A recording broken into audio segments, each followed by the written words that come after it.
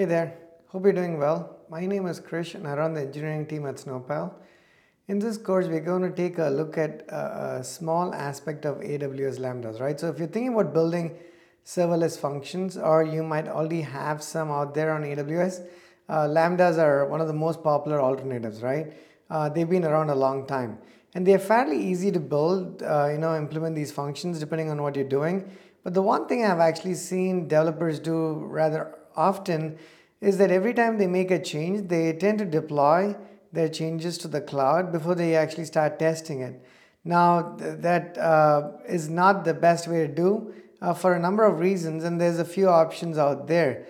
In this course, we're going to take a look at one of them that's going to help you if you've either been using Lambdas or you're considering using them to just increase your productivity a tiny bit more than it might already be, right? That's what we're going to look at in this particular course. So if that's something of interest to you, then definitely do check it out. Thank you.